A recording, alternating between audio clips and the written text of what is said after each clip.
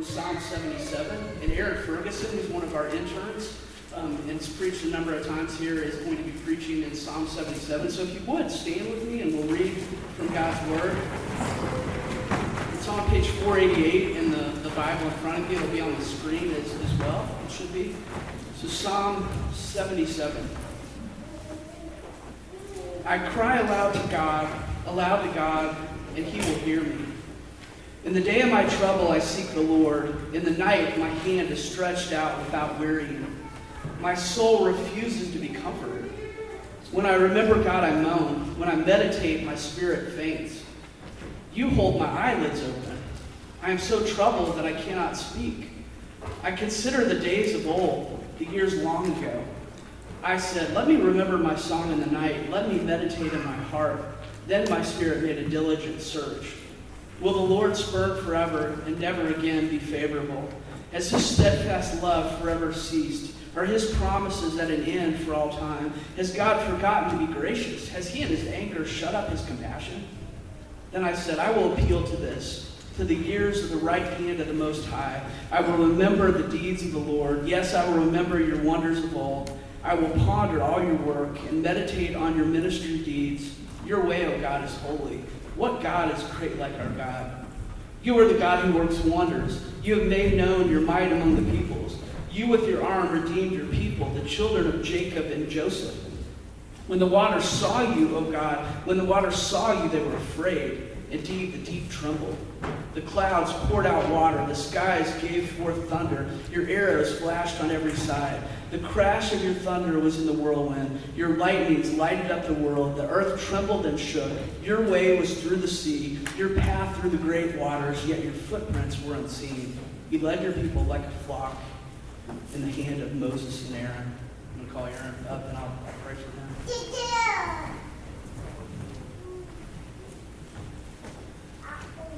Thank you, Father, for your goodness of meeting us where we're at, in our pain and sadness and sorrow, for giving us hope.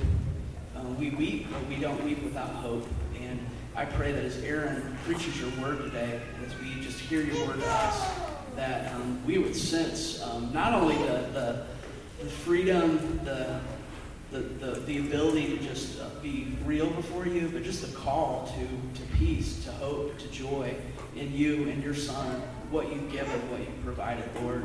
Open our hearts to hear. In Jesus' name, amen.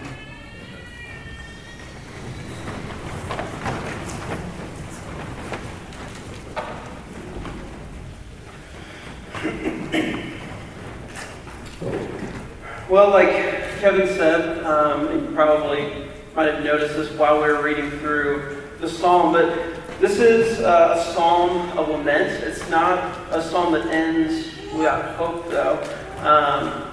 And also, like Kevin said, the psalms really do run the gamut of human experience, human emotion, the good times, the praise, but also the difficult times. And I think this is a psalm for difficult times. I'll be honest, as I was reading it, as I was studying it, and as I was writing it, there were just so many times where I thought, man, this is tough. And so, but to start out, I want to kind of pose this question to you. What do you do, or where do you go, when you're in the midst of a crisis of faith, or when your whole life might seem like a waking nightmare? Have you ever met someone, talked to someone who has sleep paralysis, who suffers from sleep paralysis? I was eating lunch with one of my coworkers at the taco shop, several weeks back. She told me I could share this with you guys. But she was telling me about how sometimes she experiences sleep paralysis, and then also some of these nightmare type things that can go along with that. And not to be too glib or whatever, but sleep paralysis is kind of exactly what it sounds like. She said that she'll wake up in the middle of the night and be totally unable to move. No part of her body. She's not able to get up, anything like that. And a lot of times these moments of paralysis will be accompanied by I don't know if it's a dream or an imagination or something like that, but she'll have these nightmares of people, shadowy figures moving around her room, sometimes moving close to her. And I thought, that's really scary. And so I went to do some more research, learn some more about this. And apparently that's kind of a common occurrence it's a common dream type thing to have if you also get sleep paralysis. But it's witnessing something terrifying, possibly even traumatic, watching it happen and not being able to do anything about it. A literal waking nightmare. And maybe you haven't ever had sleep paralysis or those kinds of dreams that go along with it, but have you ever felt that similar kind of helplessness?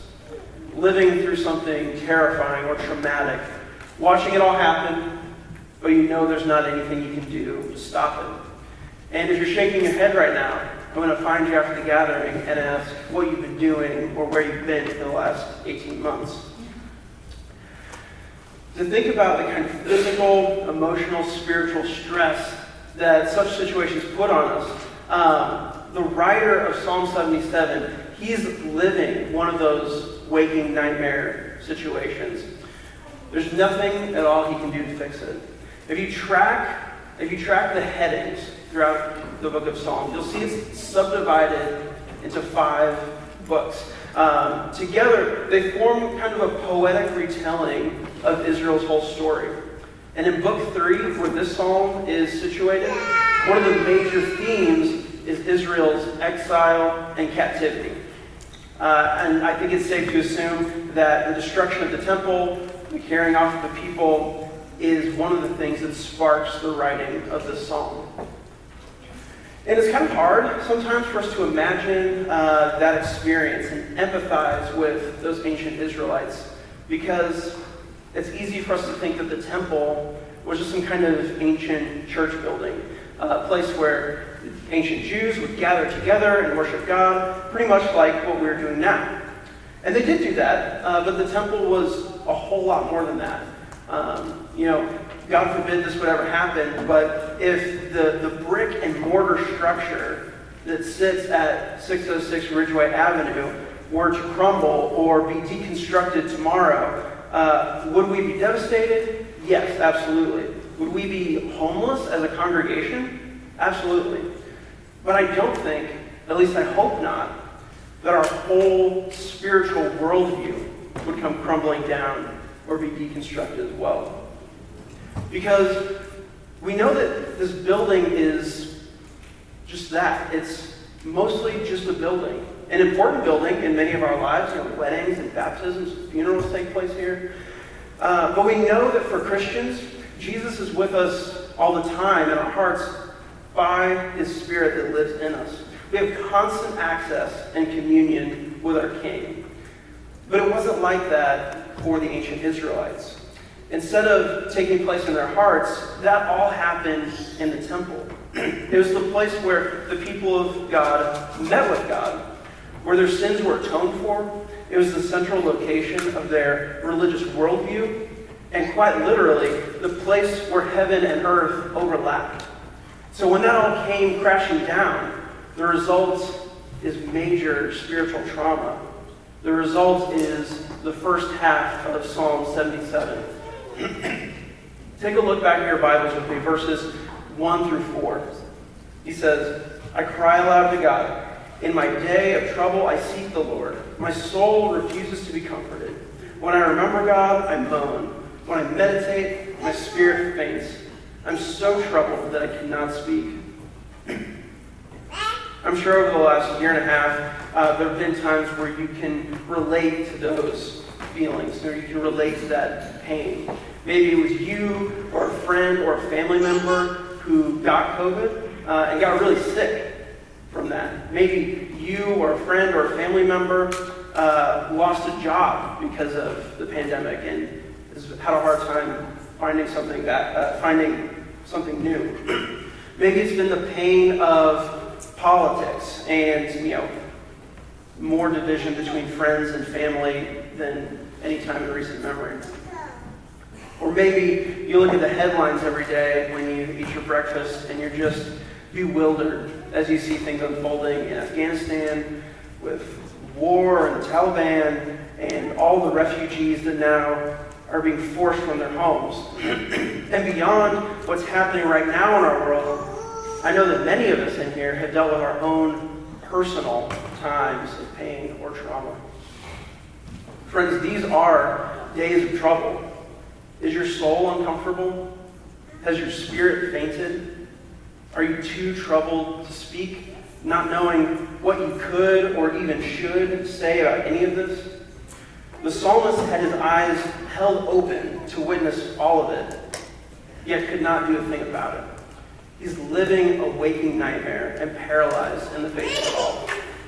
These are days of trauma for many. If you're familiar with the Psalms, though, you may be ready to guess where this is going, where the writer's going to go next. He's going to look back, and he's going to look back to the past for consolation. Look at verses 5 and 6. I consider the days of old, years long ago. I said, let me remember my song in the night. Let me meditate in my heart. Then my spirit made a diligent search. And in most of the Psalms of lament, this looking back, this remembrance is kind of a turning point. But look where he focuses in this remembering process. He says, I remember my song in the night. Let me meditate in my heart. My spirit made a diligent search. Usually, the following verses would become praise, but he focuses inward when he's at his lowest. So instead, we're jerked right back into the pain and the doubt that ensues when we think we know who God is, but what we see in the world doesn't make sense in light of that. I'll be honest, when I first read this psalm, it was tough. Really tough to read these next few verses with these questions. I've always found, the crucifixion narratives really difficult to read through, and I think this is probably the next toughest kind of passage for me. Here, the psalmist doubts and his fears in the next few verses. Will the Lord spurn forever and never again be favorable? Has his steadfast love forever ceased?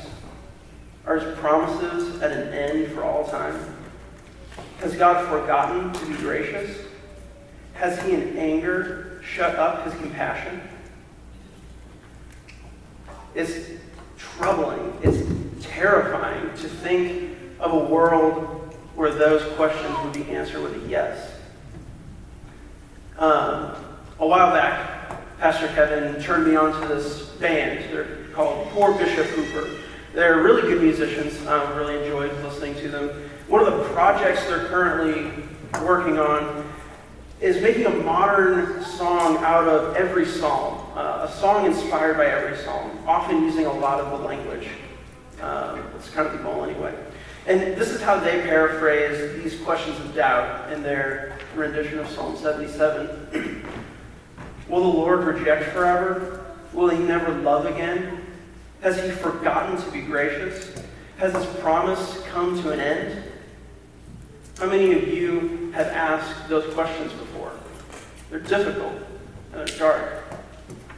And sometimes in our Bibles, the writers will ask these rhetorical questions and then immediately give us the answer. Paul loves to do this.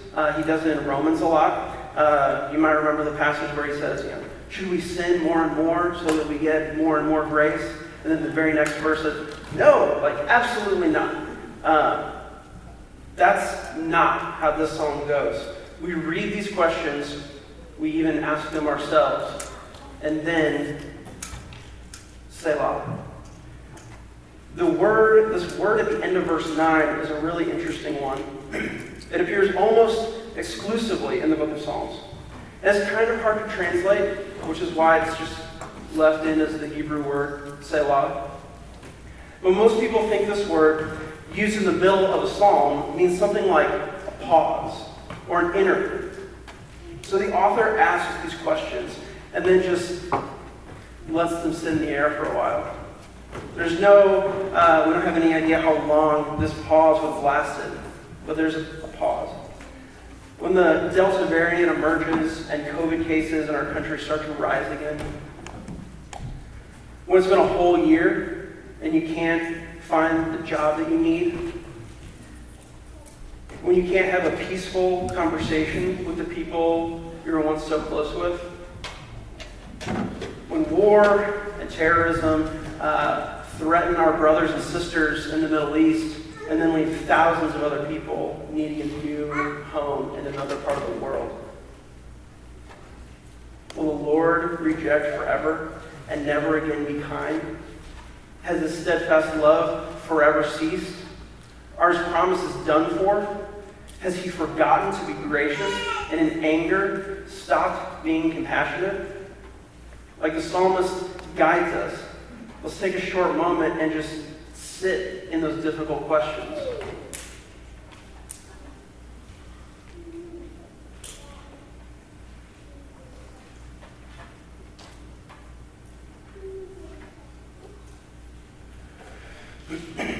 I know this sermon's been really depressing so far. But it is important. I think it's important to know that the Bible doesn't shy away from things like this. It doesn't shy away from the brutal parts of our lives. The Holy Spirit and the biblical authors start with the fact that we live in a world filled with sin. One where people's desires and their choices and their actions do real harm to real people and to our world. And it's tempting to believe that God isn't good, or that he isn't in control, or that he isn't with us. But it's also important to know that the Bible's story and this psalm doesn't end here. We have to keep on reading, and we'll find some hope. As we look at verses 10 through 18, the psalmist will do some more remembering. But this time, the remembering will not be inward. It'll be a remembering of God's power. Contrast verses 6 with verses 11 through 12. They should both be on the screen. Remember in verse 6, I said, let me remember my song of the night. Let me meditate in my heart. But then later, verses 11 and 12, I will remember the deeds of the Lord. Yes, I will remember your wonders of old. I will ponder all your works and meditate on your mighty deeds. And the focus shifts drastically. In these next 8 verses, the psalmist details God's mightiest work that you can think of, the Exodus. The mighty deeds, the wonders works, God making his might known among the nations, redeeming the children of Jacob, and then finally disrupting the waters by parting the Red Seas. That's a big part of his comfort, that God has demonstrated, shown himself to be faithful to his people through any trial and by any means. That's a big part of his comfort, that God has demonstrated those things. When the psalmist experienced the trauma of life and doubt towards God, he responds by remembering God's power, his sovereignty, and the testimony of his faithfulness. So, how does this apply to us? Do we look back to the Exodus?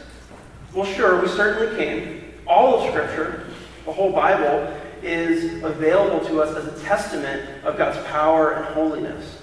For the psalmist, the Exodus is the most formative story for him and his people.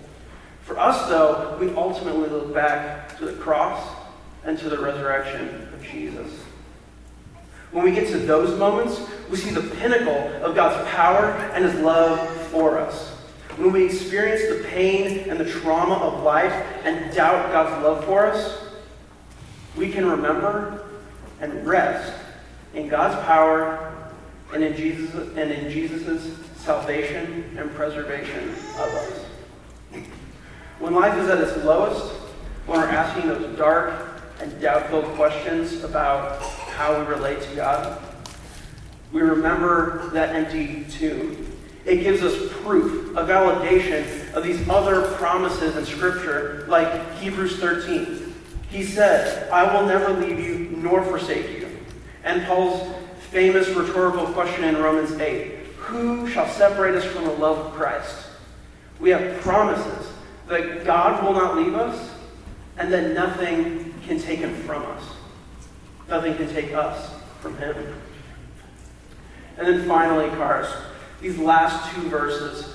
I wanted to specifically camp out on those for just a minute as we wrap up, because I think while they probably fit in that previous section, there is a bit of a focus shift. In the previous 8 verses, we saw God's power. And then in these last two, we see more about his faithfulness, the purpose of his power. God led his people like a flock by the hand of Moses and Aaron. But don't just look that God led them, but how he led them. Through the sea, through the great waters. Cars Church, God is powerful and faithful to lead you through pain and trauma in life. Through, but rarely out of. There are many times in the Bible and in our own lives, or there are some times in the Bible and in our own lives, when God will suddenly or miraculously intervene to remove us from trouble or danger or trial. But more often than not, God will be there with us in the trauma and see us through those moments. That's the path that Jesus walked. So it's the path we should expect to walk. Cars Church, I want you to hear this one last thing before we close. Our God is in the business of redeeming trauma. He's in the business of redeeming those who have experienced trauma, and even in the business of redeeming those who have traumatized others. Think of all of our primary Christian symbols. They're not beautiful because of what they are, but because of how they've been redeemed. I heard a Mennonite brother say this recently. The cross, a tool of public shame and execution. It's a symbol of violence, primarily, but redeemed, because it's also the place where my sins and your sins were once and for all atoned for. Baptism, where we pantomime immersing someone into the ground, their grave, but redeemed, bringing them back up by the power of Jesus and his resurrection life. And the Lord's Supper, we say this every week when we take it. It's a body broken and blood poured out. These are traumatic. These are symbols of trauma, but they've been redeemed. And with the Lord's Supper, it's redeemed because the meal represents our covenant relationship with Jesus and the promise that we'll one day eat with him in his kingdom. Friends, our God is in the business of redeeming trauma and brokenness. And if you believe that, if you believe in Jesus' atoning death on the cross, his resurrection from the dead, if you've given your allegiance to him as king, then you are a Christian. And if you're a baptized Christian, I want to invite you to participate in the Lord's Supper with us this morning. Now, I don't say that second part just to stiff arm or exclude people. If you're not a baptized believer, I want you to take this meal with us later. If you're not a Christian, the Lord's Supper is about remembering, and you can't remember something that you haven't experienced yet. If you're a believer but you haven't been baptized, I want you to do that first, because the Lord's Supper is about celebration. But you can't celebrate something you haven't publicly identified with. And the way we observe the Lord's Supper here at Cars is with these individually portioned cups of bread and juice. If you haven't grabbed one of these yet, they're on tables in the back. You can grab one of those. And as the band starts to come up, I'm going to pray, and then we'll move into a time of taking the supper together.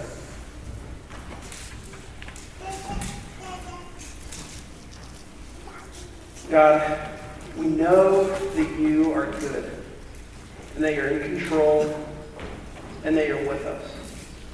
We know you're even with us in our pain, and our heart, and our hurt, and in our trauma. God, would you make your presence and your power known to us in those dark moments? Empower us by your Spirit to trust you more and to put our hope in Jesus and his resurrection. God, as we take the supper together this morning, we give you thanks for all you've done for us. For the cross, for the empty tomb, for making us family through Jesus. It's in his name that we pray. Amen.